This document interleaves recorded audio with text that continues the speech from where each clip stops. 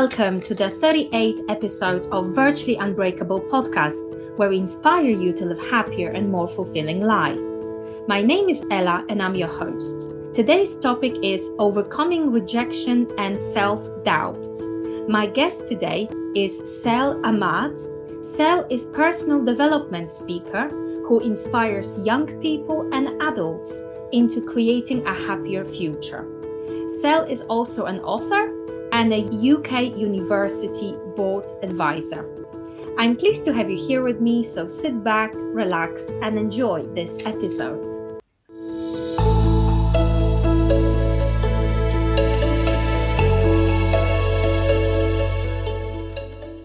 Hi, Sel, how are you doing today? Hi, Ella. Thanks so much for having me on your podcast. Super excited for the conversation that we're going to have. I'm also very excited. Thank you for coming here today. Please, can you tell us who you are and what is it that you do, Sel? Sure. I am a huge advocate for youth success. I am a youth personal development author, speaker, and trainer. And as a result of the workshops and keynotes that I deliver, students, graduates, and young professionals, they find themselves more confident in who they're becoming, playing to their strengths, and communicating effectively to achieve their goals. Fantastic. And I suppose there is a story, how you came across this, how you got inspired into doing what you're doing, and we will get to that in a minute. But I wanted to ask you, this is very significant, what we are discussing today, and especially considering the difficult times that we live in. The times where youth can be quite confused about what is it that they want to do in the future, unsure of their strengths, and perhaps filled with that self-doubt. And that might be indeed based on some previous rejection that they've received or they faced. Can you tell me, how do you define success? What does success mean to you? Okay. Success to me. Well, let me start off by saying that success looks differently for everyone. And so I would never tell a student, a graduate, or a young professional who they need to be in order to be successful. So back to your question, I personally define success as living in my truest expression. And that means allowing myself to do the things that I love to do and the things that bring me joy when I do those things. And that basically means that the thoughts that I think, the visions that I have, the dreams that I have about myself in my head are in agreement with what my heart feels and what makes it happy. So if, for example, a person dreams of being a mother, and that is their dream, that is their vision, that is their goal, to be a mother, and they manage to have a kid, and being a mother to that kid makes them feel happy and joyful, that for me is success. In the same way that if a graduate dreams of working in a big bank and that is all they dream about, and they manage to secure that job and they go to work every day feeling happy, feeling so grateful that they get the opportunity to actually practice banking, that to me is success as well. So whenever our brain and our heart are in agreement, I define that as success. That is such a wonderful definition. I love it. I think I've read or heard something pretty similar somewhere some time ago. I can't remember who from, some public person, but it was very much in line with what you said. And I love how the aspect of being true to yourself is included here, because I think it's something that is so often ignored by us, for many different reasons, right? But yet there is a very strong, there's lots of research and very strong scientific evidence that shows that when we do indeed forget about who we are and what is it that we want to achieve, and what our dreams and goals are, everything starts unfortunately deteriorating, including our physical health, our mental health, our relationships. So that aspect or concept of being a true version, staying true to yourself, and being authentic is fantastic. I love that. Thank you so much for sharing. So we are speaking today about rejection and self-doubt. And like I said earlier, it's a topic that often touches on the lives of young people. Can you tell me a bit more about how does your work help young people? Sure. I am mainly in the personal development space, as I mentioned before. So my personal development workshops help young people to be more intentional about living in that truest expression of themselves. So it kind of helps them move towards allowing themselves to become that truest expression of themselves. And personal development, as you know, is a very personal journey, and it's a lot about self-discovery. And when we look at the people I work with, which are mainly students, graduates, or young professionals, and where they're coming from, generally speaking, it's university or an apprenticeship. And that by itself has probably taught them a course, a degree, a technical skill that they've learned, which ultimately is meant to give them some level of confidence to be able to do whatever they aspire to do in the future. That's right. However, unless we start working on personal development early on, we as in the young adults end up finding out that they might lack the self-esteem to actually use the skills. So they learn the skills, they have the knowledge, but then inside they don't feel as worthy or as ready or as prepared or as capable to be the one who can execute that specific task. And that's because no strategy or course will ever work if our thoughts and emotions are not in agreement with the things that we're doing. And personal development for me is very special because it's helped me so much at many different stages of my life.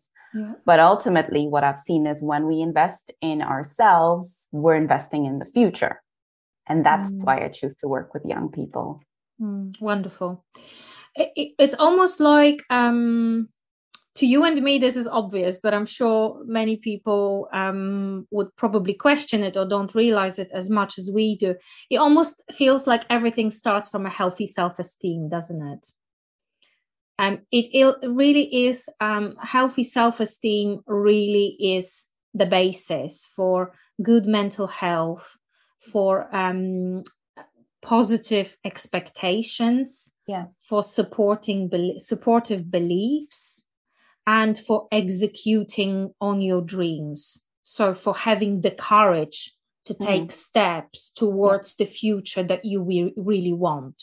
And I'm personally also very passionate about self-esteem, which is actually why I wrote a book about it, Teach Your Kids to Build Positive Self-Image, which is a book dedicated to parents on how to raise their children, seeing the good, the positive sides in themselves, because this really forms the basis. And can you tell me, so in your wonderful introduction earlier, you've mentioned what is it that you do and the fact you're working with young people and why you decided to work in this line of work. Can you tell me a little bit about yourself in terms of when was the time when you were perhaps facing rejection, when you faced rejection, or when you were filled with self-doubt? And how did you overcome that? How did you transform your life then? I've had many moments when I've faced self-doubt and when I've faced rejection. So I can't specifically pin it down to one. Okay. Because just when I think I have overcome myself and I am now super confident, then it happens again. I get a bigger and better challenge to work with. But I can definitely share one experience that is showing up right now for me. And as in my mind, a thought I'm having right now. So there was a time a few years ago when I had an idea to launch a hair care brand. And I really loved everything to do with caring with hair care. So taking care of afro and curly hair. I love that. And I was really good at it. I enjoyed it. Yeah. But then came the time to launch that business, and I needed some funding. I managed to secure an investor. I was so excited. And a week before I was due to register my company, the investor suddenly pulled out. Big rejection moment right there. Yeah. And I felt really doubtful, as in, do I have what it takes to take this company forward and launch the business the way I thought I was going to do? Now that I don't have all this support, now that I don't have the cash that I was expecting to have. So that was a big moment for me. And I won't lie, it really took me down. It crushed me quite a lot. And I stayed there for a long time. Right. And then I realized that, you know what? I believe more in the future that I'm trying to create than the actual event that happened. So the investor pulling out should in no way affect the future that I want to live, because back then I believed in that future. And so changing the way I was telling that story to myself, as opposed to, oh, the investor pulled out because it was never going to work anyway, or because I'm not good enough, or because the idea isn't as solid, or the return on investment isn't that huge. Changing that story to replacing it with a story of what I actually believe in, which is my future and what I'm trying to create, really felt empowering. And I moved on and I launched the company, did my thing, launched the hair care business, had some level of success, you could say. Yeah. And then I just realized it myself that that wasn't what I ultimately wanted to do. So that's one moment of rejection and overcoming self-doubt just by changing the story and how I was choosing to see things. Very inspiring. And in one of your TEDx talks, you actually talk about telling the story differently. And how do you think we can tell our story differently so we have chances for creating a more positive, more fulfilling future? Yeah, I think at the end of the day, creating a positive and more fulfilling future, it all begins with having a clear understanding of what that positive and fulfilling future looks like for you. Not for your parents, not for your partner, not for your best friend, for your siblings. Really, what does it look like for you? And if you can create a happier future for yourself, you need to be able to see it. You need to be able to think in your head what that looks like. You need to imagine it. You need to describe it. And basically, you need to see that future before it happens. Yes, that's right. And once you're in that position, in that space of describing and seeing that happy future that you want to live, the next step is to look at where you are now. How are you living your life today? And what's the distance between the future you want to live and the life that you're living today? Simply by observing that, you will discover that you're in one or two, you're going one or the other way. So you're either going down, getting closer to that happy and fulfilling future, or you're moving away from it. Yeah. It doesn't matter what you're doing, just being aware is the point of this exercise or activity, understanding where you are. And then from that point of awareness, once you know, you can't not know. Once you know, you can't undo it. Exactly. You have the opportunity to change the story. So then it's down to you to decide, okay, what is it that I learned by going completely the opposite direction from my happy future that I can use as tools to take me closer to my happy future? And choose to see your past mistakes, your past rejections, your self-doubt as wisdom, and not be emotionally attached to all those horrible things that happened to you, but use it as tools that you could then that made you stronger, forwards. perhaps. Exactly. As well. That made you stronger, better equipped to move towards the happy future. Because we do experience contrast every day, right? We have our idea, our vision of what our life should be like and what we should be like. And we do experience this contrast every day. And that contrast make us want our things even more. So if it wasn't for contrast, if it wasn't for rejection, if it wasn't for mistakes, we wouldn't perhaps have the really strong desire to do something different, to try something new. For example, if we are experiencing bad treatment in our job, for example, as young people, we develop this strong desire for being respected and feeling heard in our next employment. So if it wasn't for that one negative experience, we would never value our individuality and respect and equality in the workplace as much as we do today. So I think you are right. This ability to tell ourselves, more importantly than actually anybody else, tell ourselves that story differently, is key to moving on and truly transforming our lives. I totally agree with that. I also love your point about how we need to describe that future that we want, how we want to, the fact that we need to visualize it and imagine it. Because how do we know when we achieve something if we don't know what is it that we want to achieve? And unless we describe it to ourselves, unless we find the courage to describe how we feel when we get that when we reach that goal, when we get that job, how we're going to celebrate when we get that deal signed or contract signed or a new client, what we're going to do and how we're going to feel, and embracing the feelings related to that. Unless we do that, it will be harder for us to bridge that gap between our life today and our life in the future, isn't it? Absolutely. I love that topic. It's one of my favorite topics, transforming your life. How do you do it?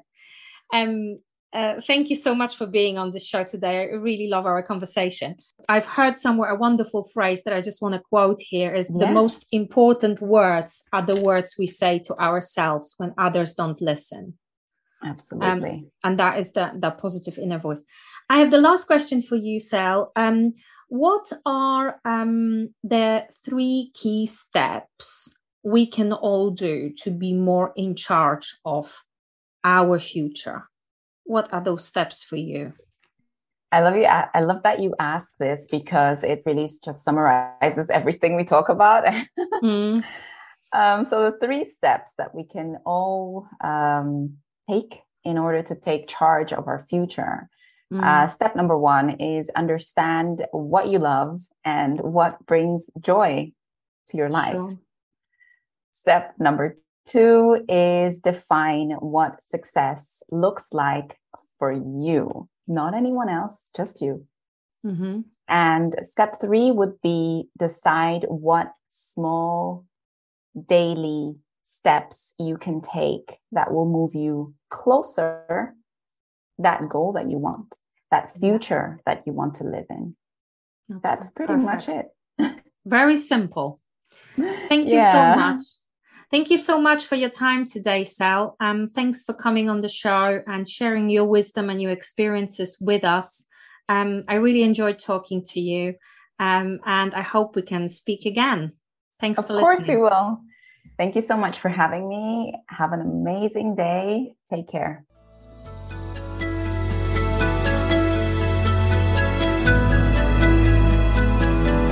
Thank you for joining me today. I hope you enjoyed today's episode. If you did enjoy it, why don't you subscribe or leave us a review on Spotify or Apple Podcasts? I would love to hear from you and see what you think. You can connect with me on LinkedIn. The link to my profile is below in the show notes. If you would like to receive the notes from today's podcast episode, you can find them on our website, which is virtuallyunbreakable.buzzsprout.com. See you in the next episode of Virtually Unbreakable, where we will discuss how to disagree and manage conflict in a relationship.